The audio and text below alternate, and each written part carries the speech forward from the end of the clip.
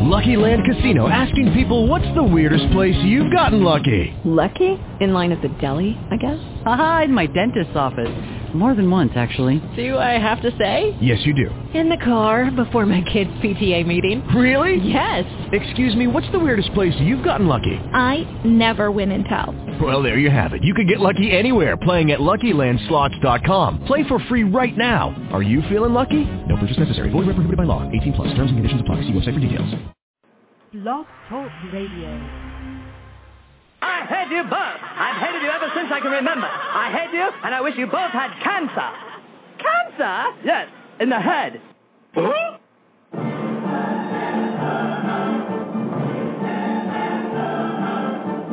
I'm as tired as hell, and I'm not going to take this anymore. Pay no attention to that man behind the curtain. Are you telling me you built a time machine? Out of a DeLorean?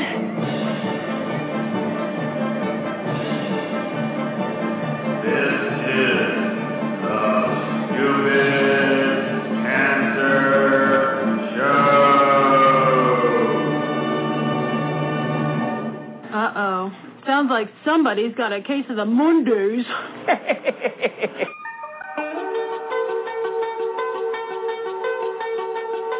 Hello there, children. Hey, kids. People seem to like me because I am polite and I'm rarely late. And now, the hosts of the Stupid Cancer Show, Lisa Bernhard and Matthew Zachary. Woohoo! Not that there's anything wrong with that.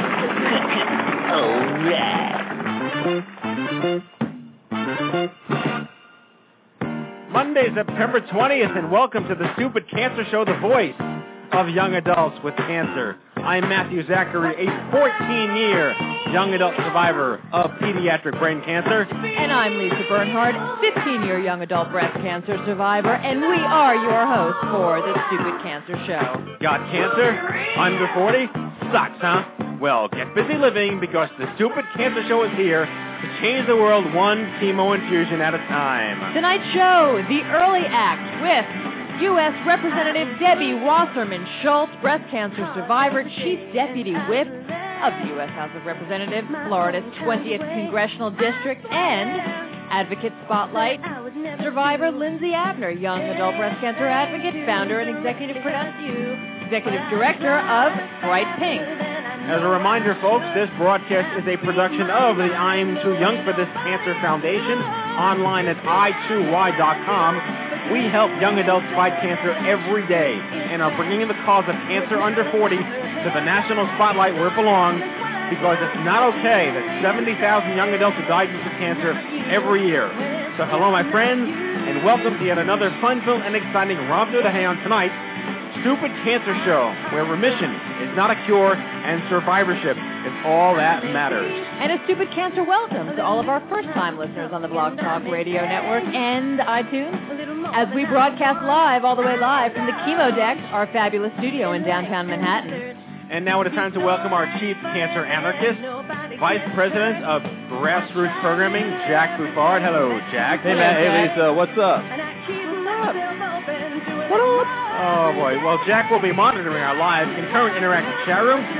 So if you have any questions for our guests, please let them know. We'll try to do our best to try to get them answered. And as always, she's back. She's fabulous. She's better than ever. We are joined by our fabulous broadcast production assistant, young adult survivor. She rocks. You know her. You love her. Amanda Freeman. Hi, guys. Welcome back, Amanda. We missed you so much. We missed you, too. I heard you went on a little vacation.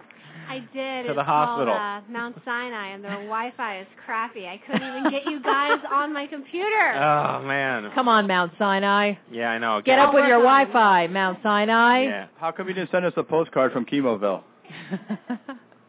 Did they even let you do that? Can you buy your own cards for yourselves in the gift card? Why, when you could have someone do it for you? I suppose so. Well, we have some fantastic in-studio guests tonight. Our chemo deck is packed with some great folks.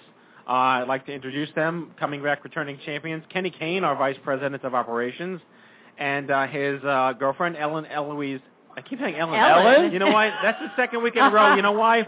Because girlfriend Erin. It's the L and the R and my lisp. My wife, a speech therapist, anyway. Erin Eloise Tullberg, young adult breast cancer survivor, and our newest champion of our leadership cabinet, volunteer advocate for the organization. We have entrepreneur Blake Janelle in the house tonight. Hello, Blake.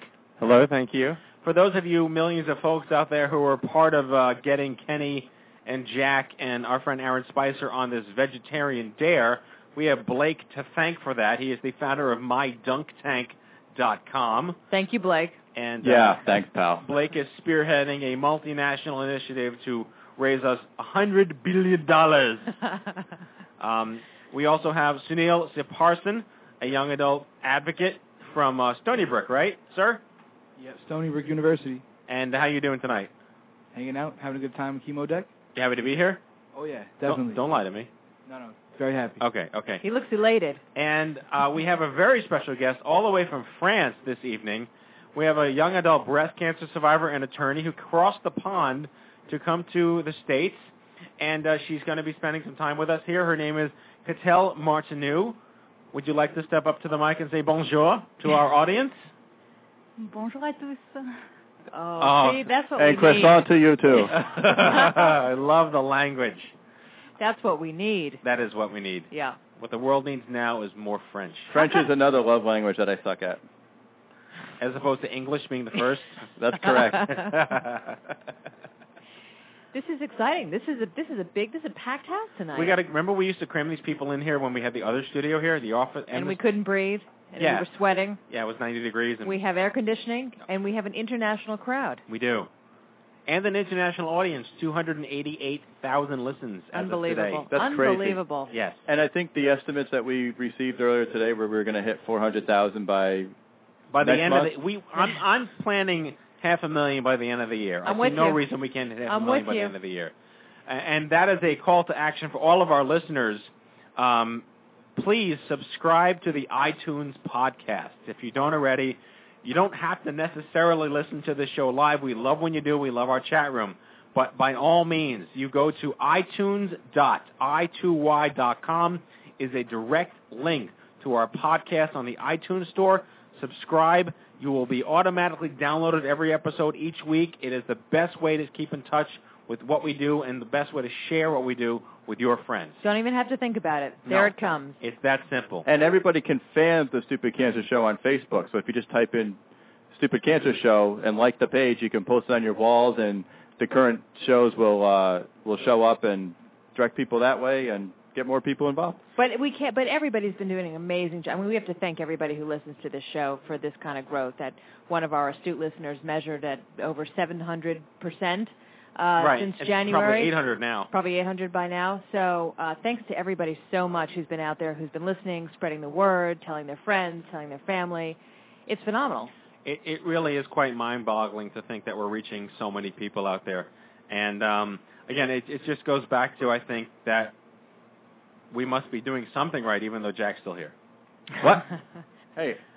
I think it's our. I won't be here much longer if I have to do this 40-day vegetarian diet. Yeah. I'm wasting away over here. I think it's our guests who must be doing something right. The folks that we bring on our show. They're the ones that are doing everything right. This has been a kick-ass season so far. Kick-ass season. All of our survivors that come on have amazing stories, and they're so honest, and they're humorous, and they're so inspiring. And the guests that we've had on, this sort of... Well, last week's show, The Big C, drew a big audience, and people are still coming our way and sending us messages like on how great it was to have. No, and that is true. That is true, and I did actually watch episode 3. And I just found out today I think they got renewed for a second season. That's right. So kudos to that crew over there. Darlene Hunt, you Hunt, rock. the creator. Fantastic. Totally rocks. A fabulous guest for us. Good stuff. So do we have anything? Yeah, we wanted to talk about this one issue that was really bothering us in the news today, and I guess we're going to broach this with our guests as well, because it's something that I think is just so... It makes you want to punch a kitten.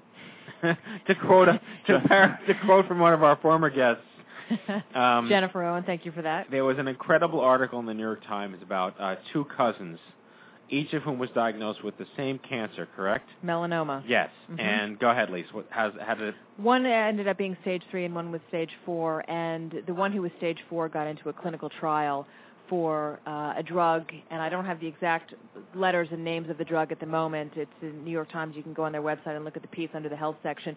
But they were calling it the super pill, a new pill that was shrinking tumors at an accelerated rate from what they had seen before. And a clinical trial going on, so one of the cousins, they were both in their early 20s, got into the clinical trial for the super pill and wanted to get his other cousin in, who was married and had kids, and actually humbly said, I think my cousin needs it more than I do. But the other cousin with melanoma was put into a random sampling of folks who were going to get the control, which is the chemotherapy that most doctors agree has been fairly ineffective for the past 30 years for melanoma. But he could not get out of the control group. And the article was fascinating because it talks about how when there's such advancements for drugs these days, that really seem to make much more progress than drug advancements in the past have made. Should we do away with the way we conduct clinical trials in terms of having this control? When you have something that everybody's labeling a super pill, shouldn't you just get it to everybody instead of having some people go in a control group with a type of chemotherapy that, as I said before, seems to be universally viewed as a pretty ineffective type of drug? So it was really a heartbreaking story, which in the end, the cousin who was in the control group could not get the super pill. He had stage 3 and he died. And the cousin who got the super pill is stage 4. He's doing okay. I mean, he's. And are there scientists and like actuaries on the other end of this equation that say it really has to be done this way, even though it's not perfect? That's the great debate, because I don't know how they would. They're still saying that you need to conduct these clinical trials with a control to ultimately say that this new super pill is the super pill that it is. But some doctors are saying it's such a super pill that we don't need to go through. We need to rethink the way we do these trials and not have these controls, that you're playing God, essentially, which is what the poor, mother of the young adult who died was called up all these doctors and said, how can you play God, with my son's life? Get him this pill.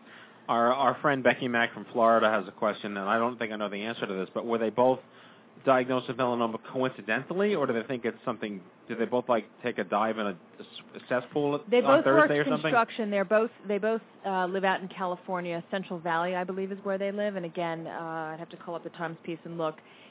They were both working construction-type jobs. I believe that at least one of them was found to have a gene mutation. I don't know about the other. But I do remember the article discussing a gene mutation. But go on the New York Times website under the health section, and it's very easy to find this piece. And I really recommend that everybody read the story, and we can ask our guests about it and hopefully get them on the show. We'd love to make this, this whole topic of what is the state of clinical trials these days when you have these really advanced drugs coming out, and this whole notion of quote-unquote playing God. It's just it's right. Fascinating, and in this case, frustrating and ultimately a heartbreaking and of a life for one young adult. Well, I mean, and like I said, this is, it's just so interesting that we're even having this conversation, that we've reached the point where treatment has advanced to the point where we now have to make life-altering decisions on someone's care based on statistics. Right. Even though the option is there, the technology is there, it's proven, but there's still some science stuff that has to happen. Right. Curse you, Bill Nye. Or Thomas Dolby. They're blinding us with, dating myself. You're single? All right. With that note, let us. No, really, are you? Don't make me cue the Marvin Gaye. No, I am definitely not. I don't really want to go to the Marvin Gaye. All right. Well, let's bring out our first guest in our Survivor Spotlight tonight. This is probably the most appropriate intro cue I could think for her, because she's just a rock star. Lindsay AVNER's mother fought breast cancer and ovarian cancer when she was only 12. In June of 2005, after graduating from the University of Michigan, Lindsay tested positive for a mutation on the BRCA1 gene and opted to have a bilateral prophylactic mastectomy. She then became the youngest patient nationally to opt for that specific procedure and founded Bright Pink in January of 2007 to share her experience and resources with other women across the country. She is one of the most intelligent, insightful, and entrepreneurial young women I've ever met in my entire life, and I'm not just saying that because she's adorable and Jewish and fantastic. Please welcome to the Stupid Cancer Show, Lindsay AVNER. Lindsay. The adorable Jew. It's so great to be here with you. That was like such a nice introduction, Matt. I feel like I definitely did not deserve that. So yes, you did, because you are cute and adorable. And you wrote it for me. I don't know if Jack told you. Jack stopped by the Bright Pink offices this morning in Chicago. We were so lucky to have him. I took a wrong turn in Albuquerque. You were in Chicago this morning? Yeah. I was doing Lindsay's pre-interview. Jack gets around. Yeah. Wow. We have a great T&E expense. Yeah, you got to experience Jack in a multi-dimensional component. Yep. And I'm the face of the new ad campaign. Absolutely. So are you prepared for bankruptcy? He's redefining sexy for us. Oh, okay. And for the listeners that weren't there to witness this debacle this morning, that was my life. You mean all the lucky people on the planet that weren't there? Yeah, everybody, all the fortunate people, with the exception of Lindsay and Sarah. Right. But Lindsay and Sarah decided that it would be a good idea for me to put on one of the baby doll bright pink tank tops and get a picture taken in front of their big logo and their big pink wall. And, of course, I was more than happy to oblige. I showed a little midriff. We got some pictures, and the pictures are on Facebook now. I'm so tired of seeing you run around in tight baby girl. Where's my throw-up? Pink top. Sound cute. Tank top, Jack. We also gave him a pink crown. He felt super special by the end. Oh, that's right. I forgot about my pink crown. Oh, God. And then they told me to keep the tank top because they did not want it back. Oh, man. And I did get a lot of looks going through airport security on my way home this afternoon. I'm sure you did. Well, let's have Lindsay tell everybody out there all about Bright Pink.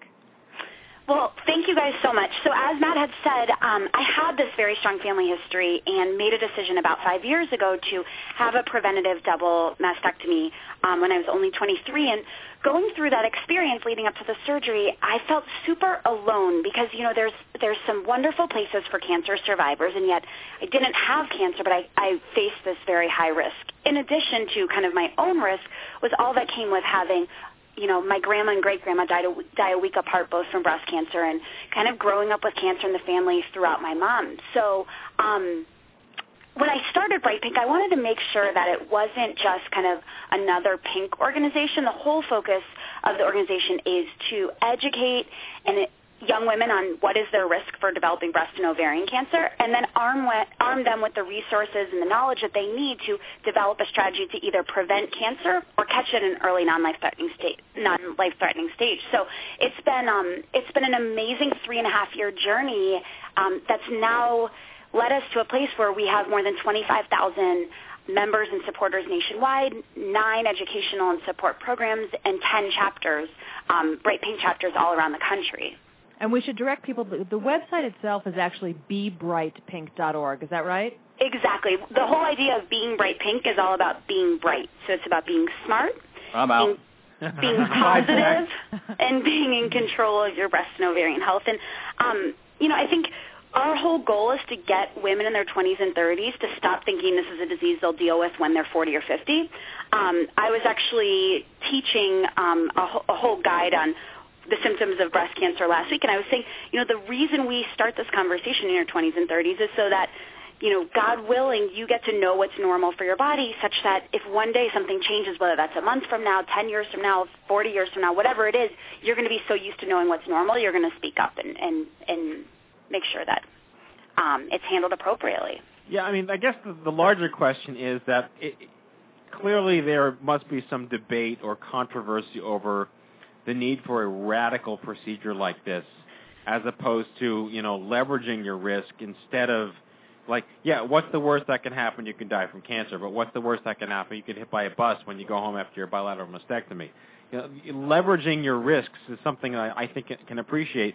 But can you talk a little about the conversations that people are having who sort of espouse some conjecture toward this radical choice? Absolutely, and it is radical, and I always say that it's not the decision. I mean, I sit within this super high-risk category. It doesn't make sense for this is not a decision that, a woman with an average or even slightly increased risk should be even considering. It just doesn't make a lot of sense. I remember when I first kind of came out with my decision in the story, I was getting a ton of pushback. People were saying, Lindsay AVNER needs to stop trying to play God. She needs to, just move on with her life and figure this out 20 years from now. I had a doctor here in Chicago before the surgery, a plastic surgeon, who said, "Are you married?" And I said, "I'm not married." And he said, "I'd really suggest you find the person you're going to end up with before you make the decision to have a surgery like this," which was obviously, I wanted to kick him after that. Was he an Orthodox rabbi that was 80? Can you imagine?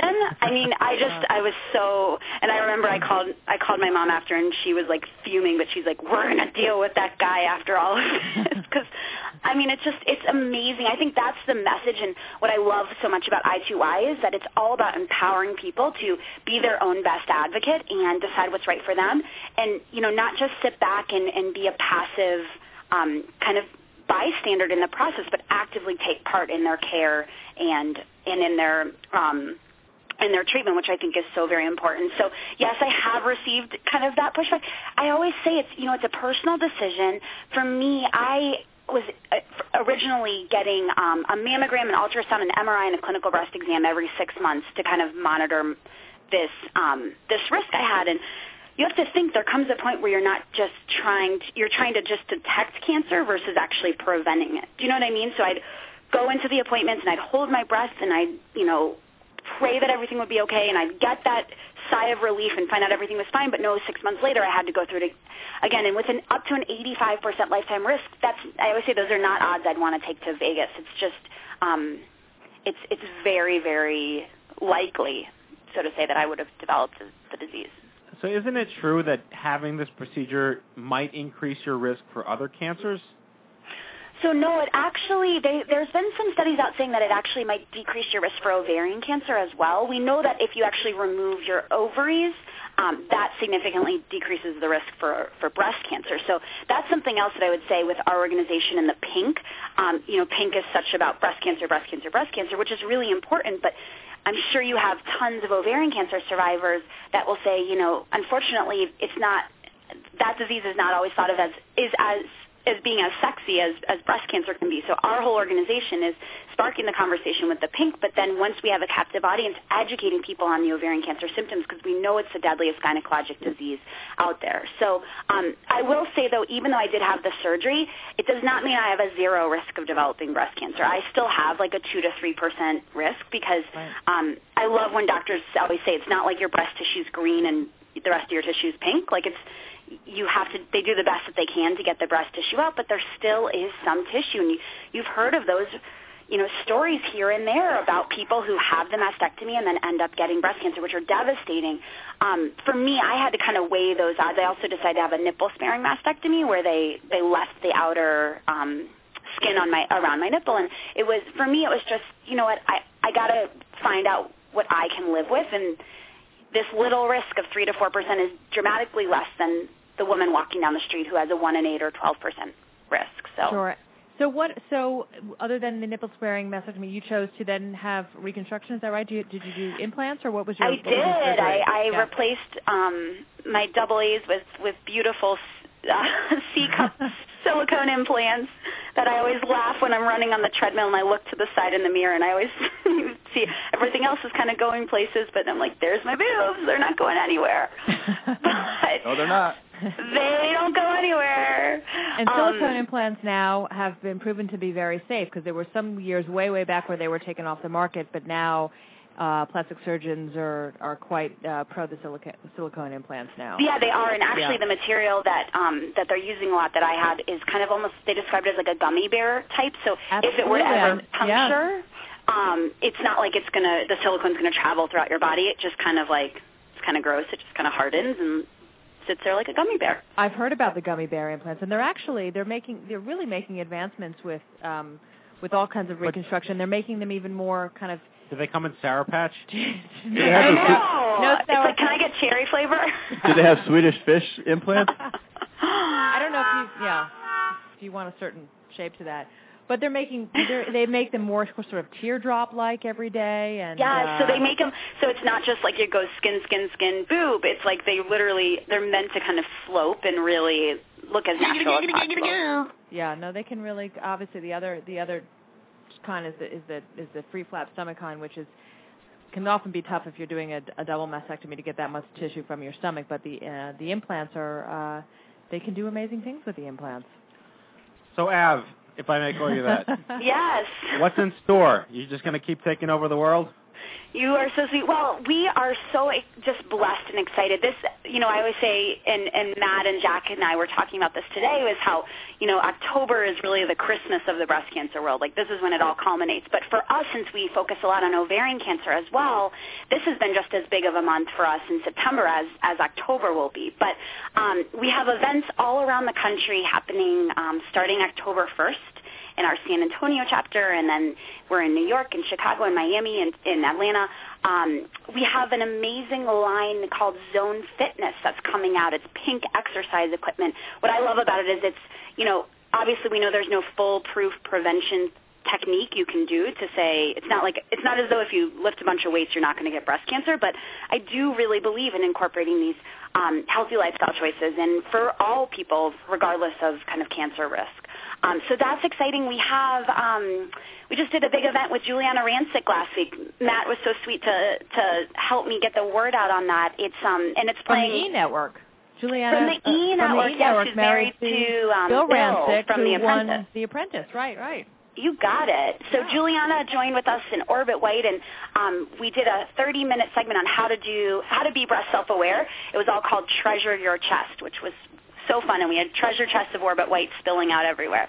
But people can log on. That's actually playing throughout October. It's livestream.com/treasureyourchest. So we got a lot of great stuff going on, and I got to be honest with you, we've just been so blessed to have tremendous advocacy partners like our friends at I2Y, and we're good friends with Immerman Angels and Young Survival Coalition, and I'm just so excited and honored to be on here with Debbie Wasserman Schultz because she's such a personal hero, and we've been honored to help support her efforts at the congressional level.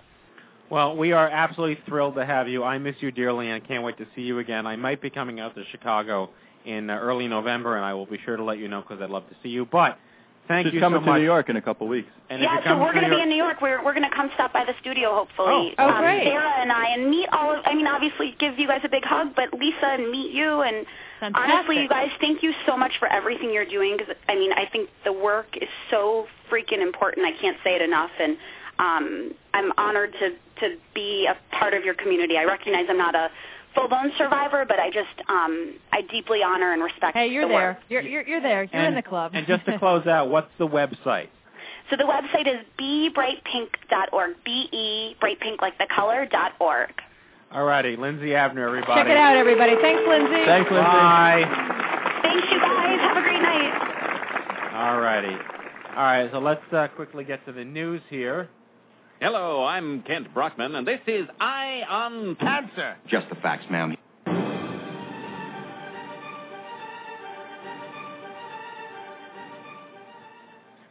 Alrighty, during this part of the Stupid Cancer Show, each week we listen to Jack Buffard stammer through a series of special announcements so that our listeners know about a whole bunch of stuff that we don't want you missing out on. Free stuff, like young adult conferences, happy hours, retreats, scholarships, support groups, concerts, and more. If you have something coming up that you'd like to hear read during this segment, please send an email to Jack Buffard at jack@i2y.com. That's jack@i2y.com. Take it away, bro. Thanks, Matt. Here's your Stupid Cancer News. Head on over to events.i2y.com. Events.i2y.com is your one-stop shop for all stupid cancer events happening nationwide. Stay in the loop because something could be happening in your neck of the woods, and we don't want you missing out on it, especially if I'm not going to be there. We do have upcoming happy hours. We have our New York City Halloween party on the schedule. So, again, head on over to events.i2y.com and see what's going on in your neighborhood. Team Stupid Cancer is the nation's first running team exclusively supporting young adults. Slots are still open, so if you or anyone you know is interested in running on our behalf, visit teams.stupidcancer.com. I'm running the race, Aaron's running the race, Kenny's running the race. We got a bunch of people, and it would be nice to have some more people with us in case I need to be dragged across the finish line. Again, team.stupidcancer.com. The buzz is building around the 4th Annual International OMG Cancer Summit for Young Adults being held this April here in New York City. So stay tuned for more information with stupidcancer.com, this show, and events.i2y.com. All right, folks, being that I lack both the time and the intelligence to share with you all of the great stuff we have going on for young adults, I've created the Booth News blog. Everyone needs to check out boofnews.i2y.com. That's BOOF.i2y.com. It is the official list of all Stupid Cancer news resources, including surveys, exercise programs, writing workshops, peer services, and fertility resources. And on a personal note, I want to send my regards, as well as the regards of the entire foundation, to friends of my family who lost their 25-year-old son, Nick, to leukemia this past week. And the Buzade family is certainly in our prayers, and you guys are the reason why we do what we do. And we're going to keep fighting to make sure that what happened to you does not happen to anybody else. And that, my friends, is your Stupid Cancer News. Well, you know what? Thanks, Jack. Really important stuff. Your stammering's getting a lot better. You know why? Because I saw Lindsay AVNER today. He's got some wagger and a swagger. She does. She does sound adorable. She is adorable. She is. No, she's. And her mom is the best too. She's really fantastic. She's really fantastic. All right. Well, let's bring out our guest du jour. This is some big doings, folks. This is some really big doings. All right, Democratic Congresswoman Debbie Wasserman Schultz represents Florida's 20th Congressional District in the U.S. House of Representatives, where she is Chief Deputy Whip. She's a mother of 3 and a breast cancer survivor. Representative Wasserman Schultz introduced the Early Act, a bill that focuses on educating young women about the dangers of breast cancer. The Early Act was signed into law as part of the health care reform. We are thrilled to have such a rock star politician on our show. Please welcome Congresswoman Debbie Wasserman Schultz. Congresswoman, welcome aboard. Are you with us? Are you with us? She's on the line. Did you unmute her? No, she's unmuted. She's unmuted. She's on the line. Well, maybe she can't hear us. Can she not hear us? Maybe she can get Christy to help her. Well, you know, we haven't had many of these technical glitches. No, we really haven't. We've never had this happen This is probably before. the first one. I think we our did. First major national politician. All right, and our Christy, first our technical producer, is rushing to the rescue to figure out what's going on here. Oh, she is no, muted. she's not muted. I've unmuted her. Wait a minute. I can hear you. Oh, there we go. There she Hello. is. I've been able to hear you the whole time. Oh, technical glitches. We apologize. You're fired, Matt. All right, good night, everybody. That's what the Republicans do to me all the time. Okay. Great. Now I'm no better than Sean Hannity. That wasn't a Matthew filibuster, I assure you. Well, thank you for having me. No, it's a pleasure. Just a quick question. What would you like us to call you? Oh, Debbie is fine. Okay. All right. Well, first of all, I hope you had a happy New Year and a safe fast. Good yontif. I did, yes. Thank you very much. Okay, good. Thank you. We get to call her Debbie. That's exciting. That is very exciting. First politician. We're thrilled. We're so thrilled to have you on the show. Thank you. First of all, about your diagnosis. And you had, is it right that you had 7 surgeries for your breast cancer? I did, in 2008. 2008. Okay. Can you kind of walk us through that a little bit? Yes. I was doing a, semi-routine self-exam in the shower in November of 2007, and I did self-exam semi-regularly, not religiously every month, and I was doing a self-exam in the shower, and I knew enough about what my breast normally felt like so that I knew when something felt different, and felt a lump and thought, that was not there before. That doesn't feel like it's supposed to be there.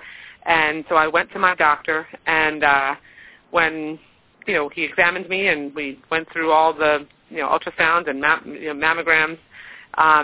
Ultimately, I had a biopsy, and because there was a debate over whether it was or wasn't something, and was diagnosed with breast cancer at 41 in December of 2007, and subsequently, because I caught my breast cancer so early, the initial recommendation was for me to just have a lumpectomy and then radiation. Right. But because I am a Jewish woman of Ashkenazi descent, which is of Eastern European descent, and Ashkenazi Jews are 5 times more likely to carry the BRCA1 or BRCA2 gene We're good mutation. people. We're good people. We are, aren't we?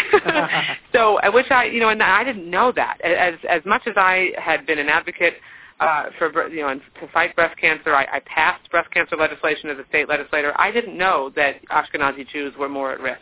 Right. So if I didn't know, just imagine how many Jews don't know. But I took the blood test because they recommended that since I was a young Ashkenazi Jew with a little bit of a cancer history in my family background, that blood test would be important. And when I did take the blood test, it came back positive for BRCA2. So that changed my my course of treatment that was recommended, and I ended up having a double mastectomy and reconstructive surgery, and ultimately had my ovaries removed as well prophylactically, because as a BRCA carrier, you're also have between like a 40 and 85% chance of getting ovarian cancer sometime by the time you're 50. So right. Those odds were too great for me, and I was fortunate that I at least had my husband and I had all the children we planned to have, and I breastfed my children. So I was fortunate, and was able to deal with my cancer through surgery, and did not have chemo or radiation. Did not have chemo or radiation. Okay, and so you have 3 kids. So I obviously do. at some point they will go for the gene testing as well, or what's your feeling about your kid? You have daughters? I have 2 daughters and a son, yes. Okay. And actually, with the BRCA gene, it is not gender specific, and it can be passed down through either parent. So it'll be important for all of my children to get tested. My daughters, obviously, because of the possibility of them getting breast cancer in the future, but my son, because he may have children one day. And so I'll tell you, the most difficult thing, I didn't share my story in my experience publicly until I was all the way through it, and for 2 reasons. I really wanted to spare my kids. They were very young when I was diagnosed, and cancer is a very scary thing for kids. But when I did finally talk to them about it, the one thing I wasn't prepared for, I had read a lot of stuff about how you tell your kids. The one thing I wasn't prepared for was when my then 10-year-old daughter Rebecca said to me, "Mommy, am I going to get breast cancer?" I couldn't tell her, "No, you won't," because it's certainly possible that she could one day. Because you're a good parent and you don't want to lie necessarily. No, of course not. I'm not going to tell her, don't worry about it. But what I told her is it wasn't something she had to worry about right now, and that I would make sure that she knew how to make sure that she was familiar enough with what her breasts are supposed to feel like, so that she could know one day if something was different. And that was what the Early Act was all about. So let's get right to that. Tell us about the Early Act. You introduced that bill. It's become a law. Tell the folks out there who may be coming to this for the first time, learning about it for the first time, what it is, where they can find out about it, what the information is, how the Early Act impacts young adults. Sure. When I shared my story publicly about my own experience with breast cancer, one of the things I wanted to do was fill a niche that was a void in breast cancer advocacy, and young women, organizations like Be Bright Pink and the Young Survival Coalition came to me and said, we need to make sure that we raise awareness among young women. Too many young women don't know that they are potentially at risk. They think they're invincible. As it is, it's tough enough to get them to focus on their health, never mind their breast health. And so we introduced a bill called the Early Act, the Education and Awareness Requires Learning Young Act. And it's a bill that creates a national education and awareness campaign targeted at young women between 15 and 45 years old, with the goal of making sure that they're aware of their breast health, that they go and get their checkups, and that they get clinical breast exams. But also, Lisa, that we educate healthcare professionals, because what I've heard time and again is healthcare professionals are dismissive of young women who come into their office with a problem with their breast, because they say, oh, young women don't get breast cancer, or come back in 6 months, it's probably just a cyst. And what happens is they come back and it's often more aggressive in young women and diagnosed at a later stage, and they need more aggressive treatments that if it was taken care of earlier and they weren't dismissed, then they could have avoided all of that. And then lastly, it creates a grant program for organizations that help young women deal with the unique challenges that we face when it comes to breast cancer, because it's a very different experience having breast cancer in your 20s or 30s or even your 40s, and let's say you don't even have a boyfriend yet, never mind have contemplated having children, and you're facing chemotherapy and the potential for possibility of your fertility being compromised. Some doctors don't even talk to young breast cancer patients about that. We need to make sure that women, that all young women get the information that they need when they are facing it. Well, you're absolutely right. You've got two of us here in the studio right in your wheelhouse. I was 29 when I was diagnosed with breast cancer and went through exactly, I'm 15 years or so out now, but went through exactly that. I mean, felt a lump and doctor, it feels like normal cystic breast tissue. An entire year went by, and I was just lucky that it wasn't more aggressive than it was, which, as you mentioned, it normally is extremely aggressive and much more aggressive in younger women than older women. Absolutely. So So it passed as, I'm just thrilled to tell you that we introduced it on March 23rd of 2009, and on March 23rd of 2010, a year to the day, when President Obama signed the health care reform legislation into law, the Early Act was part of that legislation, and it is now law. And I'm not sure how much your staffers told you about the show. The organization that we're a part of is the nation's largest young adult support organization. So we encompass all cancers for all young adults, and we are very heavily involved with groups like the Young Survival Coalition, even Komen. Yeah. And I2Y, and they did tell me, and I have plenty of background material. So as a young adult brain cancer survivor who was given Robitussin by his campus physicians, I can wholly appreciate the dismissive nature of physicians. My question to you, before I have a specific question about the NAPCO stuff, but the standards that you've set in place now, the precedents that have been set by the passage of this legislation, have they opened up the opportunity to expand the conversation to all young adult cancers, considering that these sort of anthropological issues that go on are not specific to the disease, but to the age group? Well, Matthew, I certainly hope so, because you would not believe the struggle that we had to go through to get this passed, not through the Congress, because I had overwhelming support we had 374 co-sponsors in the House, 35 co-sponsors in the Senate. But believe it or not, I know this is going to come as a shock, but there's actually politics in the cancer community. And I came, smack dab up against that politics when a couple of groups and a number of scientists and researchers argued that we shouldn't be raising awareness in young people, in young women. Well, that was my second question. That was the National Breast Cancer Coalition Foundation. It was, yes. And fortunately, we were able to beat them on this, not without numerous obstacles thrown in our way. What was their argument against this? Their main argument was that basically it's such a small percentage of the breast cancers, that young women, such a small percentage that it's not worth expending precious resources on such a small percentage of the population. And that if you educate young women, since most likely it's not going to happen to them, you're just going to scare them unnecessarily. I mean, really, I'm not making this up. This is what they argued. And I just thought, you know what? Young women are smart enough to be able to separate fact from fiction, and to be able to absorb information and make decisions for themselves. But they certainly can't make those decisions if they don't have the information. I mean, we live in a nation that is surrounded by the politics of fear.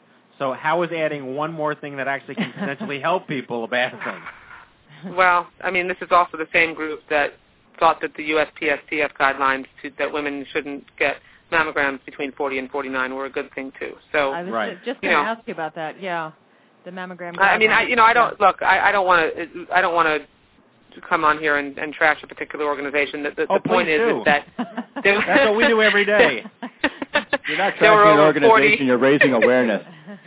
Yeah, well, there were over 40 groups that cancer advocacy groups that supported the legislation. We were one of them. Overwhelmingly. We were one Yes, of them. you were, Proudly. absolutely, and I can't thank you enough. We all banded together. We wrote there were letters and emails. I mean, the campaign to get the Early Act passed was really incredible.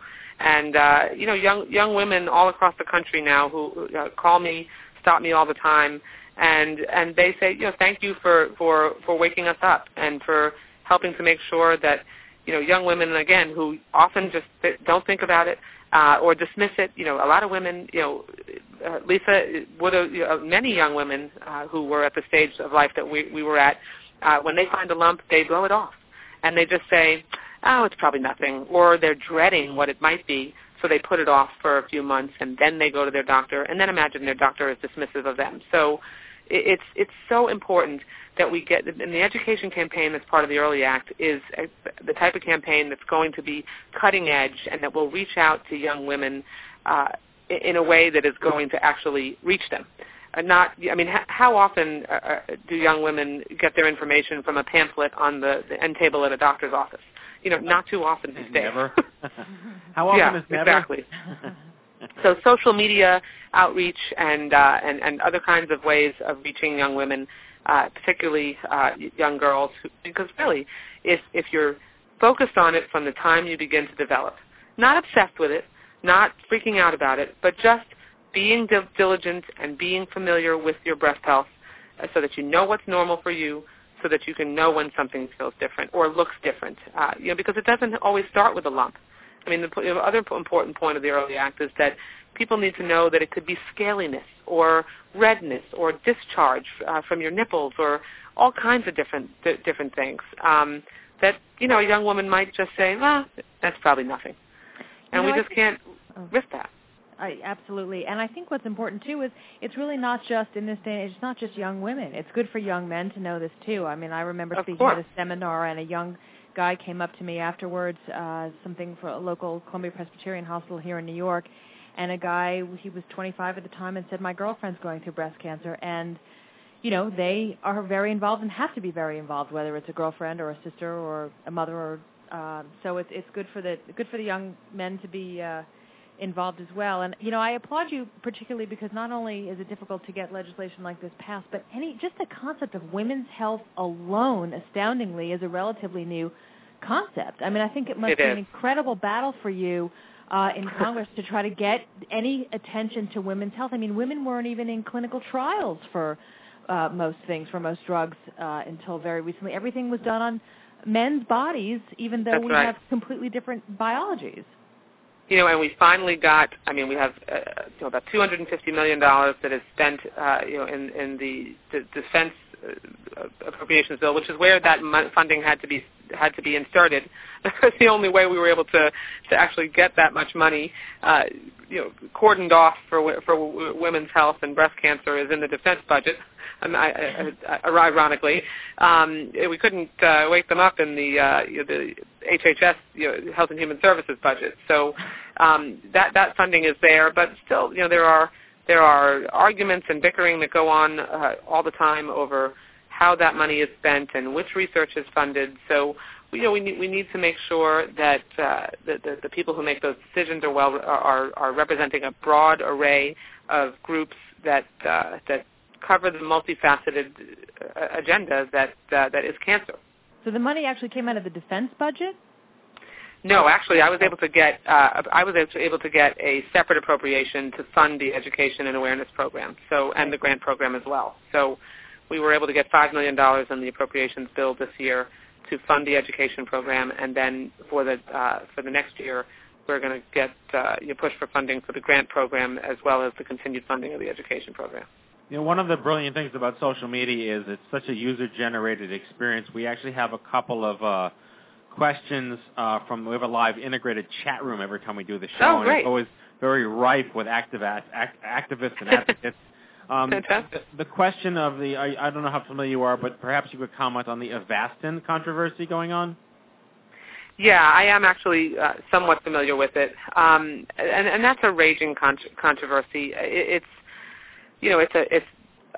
in part because it's an extremely expensive drug, and because the scientific advisory panel of the FDA, I guess, has decided unanimously that it's a drug that should no longer be recommended for off-label use for advanced stage breast cancer. Why? Because the side effects don't, in their opinion, outweigh the purpose for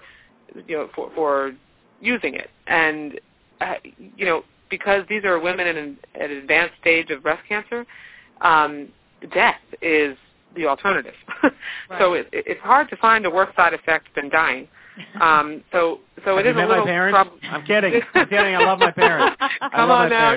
No, I'm kidding. I really. My father's listening tonight. I love your dad. Seriously. I mean, I'm all for lowering healthcare costs and making sure that we can have treatments that have efficacy.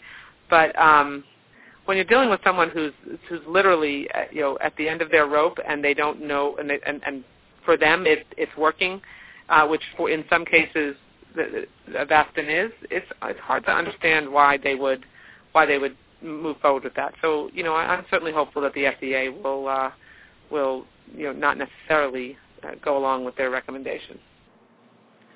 Well, there you go. And did you want to ask? I mean, I don't know. What do you guys think? I think that you can't win.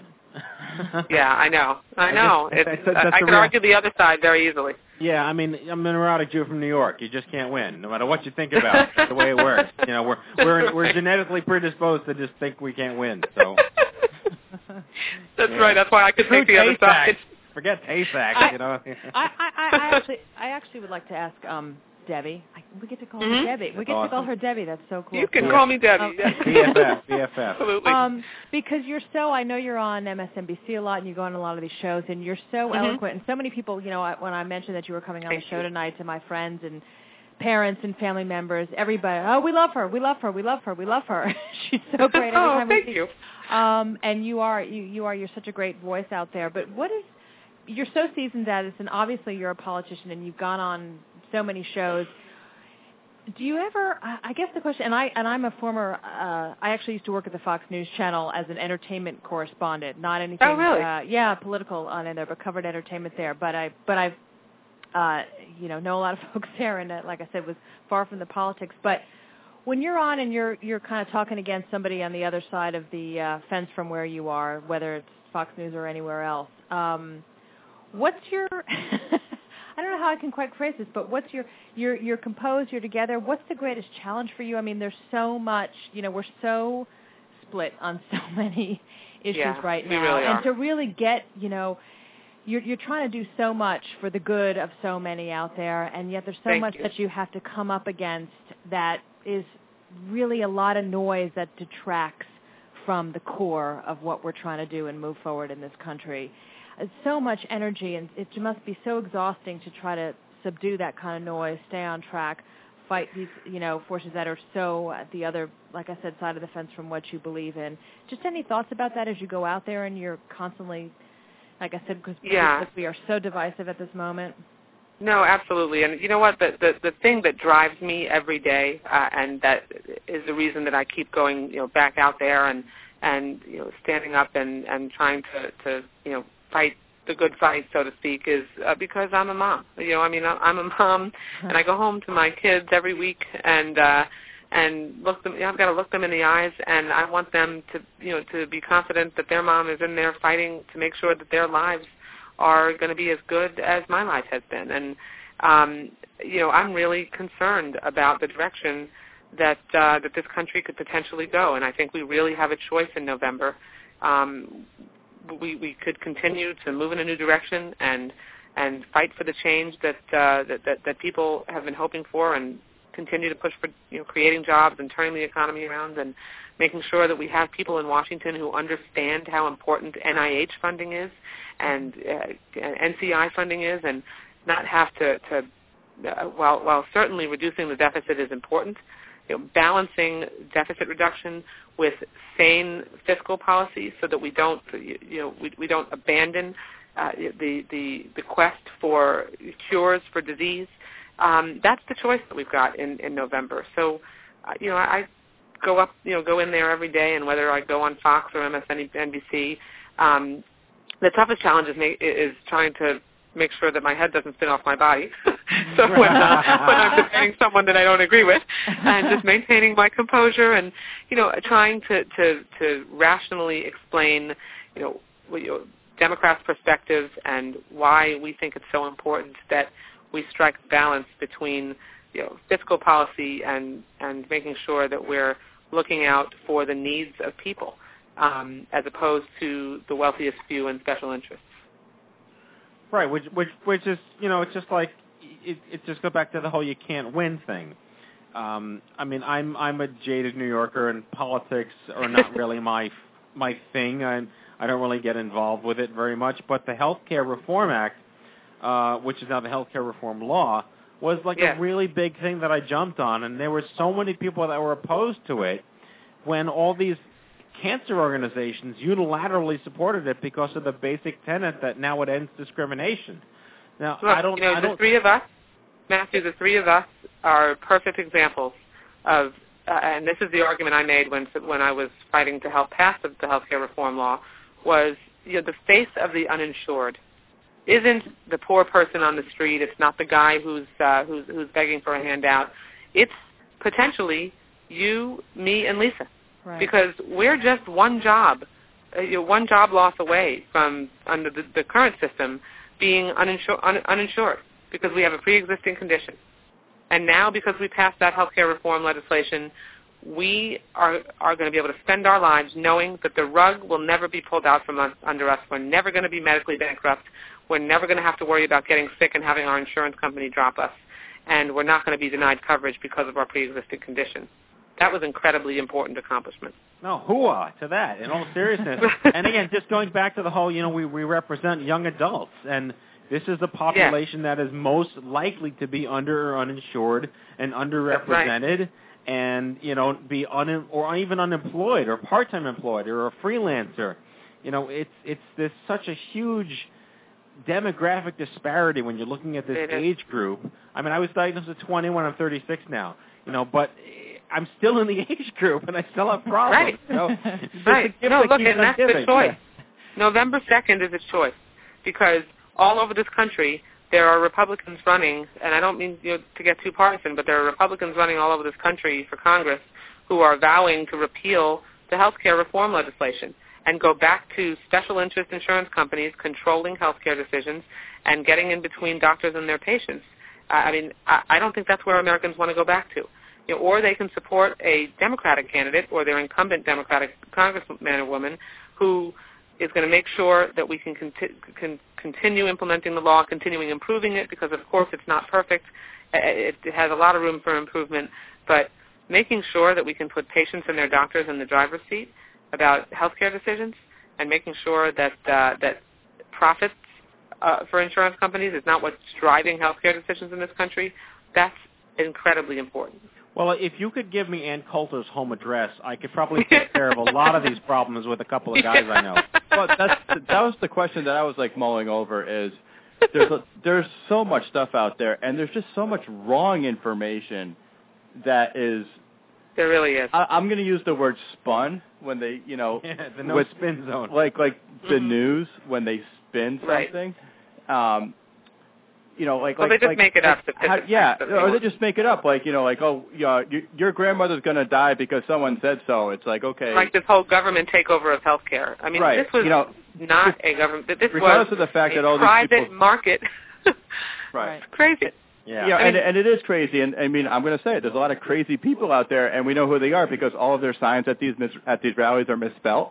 But how do we fight to get people educated as to what the right information is when you have all of these people out there that are saying, they're going to kill grandma and blah, blah, blah. No, dude, 75% of this country can't find this country on a map. Okay? Right. We're working with a very low statistical percentile. Look, there are people that are legitimate, have legitimate concerns, and I've spoken to them at some of my town hall meetings, and what I try to do is just set the record straight and answer their questions and get them the information that they need, and then most of the time, people who really are legitimately concerned and want to be rational and hear you out on the answer to their question, you're able to get them straightened out. Even if they still are opposed to it, don't think it's perfect, they go home happy that they got their question answered. But then you have these right-wing Tea Party people who, just are living in conspiracy land, and for some reason think that what we're trying to do is take over every aspect of their lives. And it's just, when you're dealing with people who are irrational and simply won't listen, there's really not a whole lot you can do. Well, do you have any way of getting, oh God, I just blanked out his name, the comedian who's now the Republican from Saturday Night Live, Dennis Miller. Can you just get him back to doing comedy? Because he was a lot funnier 10 years ago. Although Matthew was, you're happy to not have Al Franken not doing comedy anymore, because he's on your. I love Al Franken. Yeah, but Al Franken's awesome. Al Franken is a better congressman, what is he, governor? Senator. Better senator than comedian, and I'll take that any day over Stuart Smalley. Thank you. They have finished his recount, right? So he is. It took a year. He's officially a senator. Unbelievable. Right. Yep. Unbelievable. I'm just so excited to have you on the show. You are officially our first. We've been on the air. This is our 149th broadcast in 3.5 years. And you're our first politician. I think this is finally reeled us in. Thank you. We're a real boy. We're a real boy. And as I said, a rock star politician at that. Absolutely, so. absolutely. Thank you very much. So Thank you for doing this. The show is so important. We're just thrilled to have you. Good luck with everything. You have fans in New York City who rally for you all the time. Thank you so much. I look forward to coming back on and continuing this fight with you. Take care. Great. All right, take Thank care. you. Congressman Okay, Debbie Wasserman Schultz. Debbie Wasserman Schultz. Fantastic. She's just awesome. Oh, I'm thrilled. I'm so happy right now. I really am. I'm beaming. When can we get her back? Let's we're booked through December. Back on. Let's go. our next opening. Let's. No, I want Al Franken now. I want Al Franken to go over his donut hole theory, which he says on every single speech he ever gives. But you know the donut hole theory, like where all the middle class people like us that have insurance are stuck in the middle. Right. Because like if you're poor, you have Medicaid, and if you're rich, you have money. Mm-hmm. But if you're in the middle, you have nothing. Right. So, yeah. Donuts. Donuts don't have meat, right? We can eat no, those. you can have donuts, Jack, on your vegetarian diet. Yeah. But yeah, wow, I'm excited. I love that she's got such an opinion. It's nice to have a politician with an opinion who stands by it the whole time. And she's funny, and she's a mom, and she's got heart. I mean, that's the thing. Is at the core of her talking about this goes back to, I'm a mom, I've got 3 kids. Yes. This is why I do what I do. Exactly. And fantastic. She's cool. So I know we didn't get to talk about the clinical trial stuff, but she does raise a good point. The passage of the Early Act and the passage of the healthcare reform law now, it does set a precedent where, like, yes, doctors shouldn't dismiss women who come in because it's better to be afraid than dead. If given the choice of fear-mongering versus death, I'd rather live in panic and fear. I'm already Jewish. I'm halfway there. Exactly. Right. We all are. Yes. There are 12,000 women under 40 who get breast cancer each year. Right. And a large percentage are told you're too young for this. Come back when you're 40. Right. Hey, wait, that's a good term. Hey, wait. I'm too young for this? Yes, exactly. You're on to something there. That'll never sell. No, no, but that also goes... That's stupid. I'm going to start another organization called Don't Give Robitussin to Brain Cancer Patients. And what? You couldn't shorten that down to I2I. No. DB, yeah. NRB. No Robitussin brain tumor. NRBQ, that was a band. NRBQ? Yeah. Gesundheit. Thank you. Okay. All right. I think we're done. I think we are done. Let's tease next week's show before we tease next week's show, because next week's show is off the charts awesome. We continue our streak of off the charts awesome shows for all of you listeners out there, live tonight and on iTunes podcasts. Lisa, go ahead. We can't even believe that this is our show. I know. Is this our show? Next week we have Lisa Niemi, who is the wife of the late actor Patrick Stewart. Patrick Swayze. Captain Picard died. Ba ba ba ba ba ba ba. Shoot me now. Oh, no. See, this isn't Make our it show. so, Lisa Somebody Bernhardt. Number one, get me my Earl Grey tea hot. She's going to kill me. I just blew it. Oh, you did. I absolutely just Shakespeare blew will it. never Lisa be the Bernhardt, same everyone. Thank good night, you, everybody. and good night. Oh, I don't even... I'm not even a Trekkie. I don't even watch Star Trek. Patrick Stewart is, first of all, he's gay. Is he? Yes, he is. Extremely. Well, it doesn't mean he and couldn't. he's male. It doesn't mean he couldn't have a wife. And There are plenty I of them suppose who Patrick Stewart and Patrick Swayze are nothing alike. I completely botched that. polar opposite human beings. I can't picture Thank Patrick you. Swayze doing Shakespeare, and I can't picture Patrick Stewart doing Dirty Dancing. Or number one, I've had the time of my life. And I've never felt this way before. Oh. No one puts or Roadhouse. Can you imagine Patrick Stewart in Roadhouse? No one puts Riker in the corner. Oh, Matthew, that's my favorite moment of yours. I hope you recorded that. No one puts Riker in the corner. Fantastic. We are recording dear this, God. aren't we? Yes, we are. Lisa Niemi. Right, she would be the wife of the late actor Patrick Swayze. Give me that copy. I'll read it. I don't think there's... Tonight really we listen to Lisa Bernhardt stammer through her series of special announcements. Thank you very, very much. The stammering has been released. I really have to... The fact that I have to turn this over to Jack is something very, very sad about me. But I saw Lisa Niemi at Stand Up to Cancer. She did her own personal segment during the Stand Up to Cancer broadcast about a tribute to Patrick Swayze. Right, and she's now become a spokesperson for PanCAN, which is the Pancreatic Action Network. Exactly. Yes, a very important organization. She's been a writer and director, and she has an amazing story to tell about life with Patrick Swayze. Yes, Patrick Swayze. And his diagnosis of pancreatic cancer. So she's coming on the show next week. Yeah, so you guys got to tune in or set your iTunes podcast, itunes.i2y.com. And now it is time. No mention of this conversation next week. And this never happened. We shall strike this from the record, even though it is permanently archived on the Internet and Google search. Okay, with that said, it is now time for our closing sequence. Prepare to activate. I hear there's rumors on the Internets. You ever seen a grown man naked? And so, to all of you, a fond farewell. Hooray, I'm helping. You are a meathead. Oh, Magoo, you've done it again. That was so terrible, I think you gave me cancer.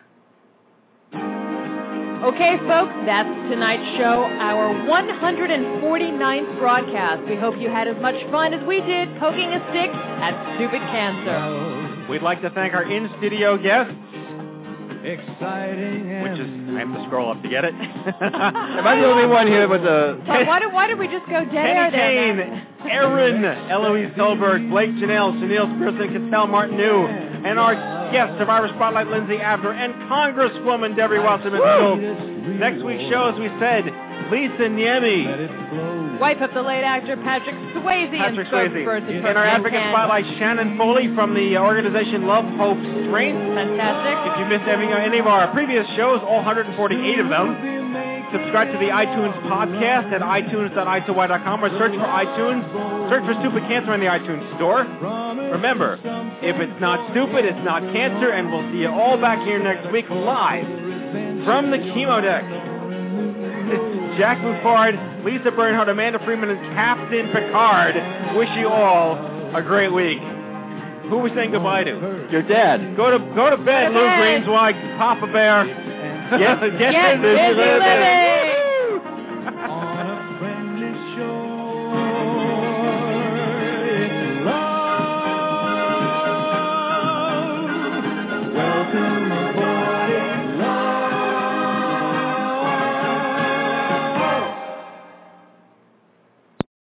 Judy was boring. Hello. Then Judy discovered ChumbaCasino.com. It's my little escape. Now Judy's the life of the party. Oh, baby, mama's bringing home the bacon. Whoa, take it easy, Judy. The Chumba life is for everybody. So go to ChumbaCasino.com and play over 100 casino-style games. Join today and play for free for your chance to redeem some serious prizes.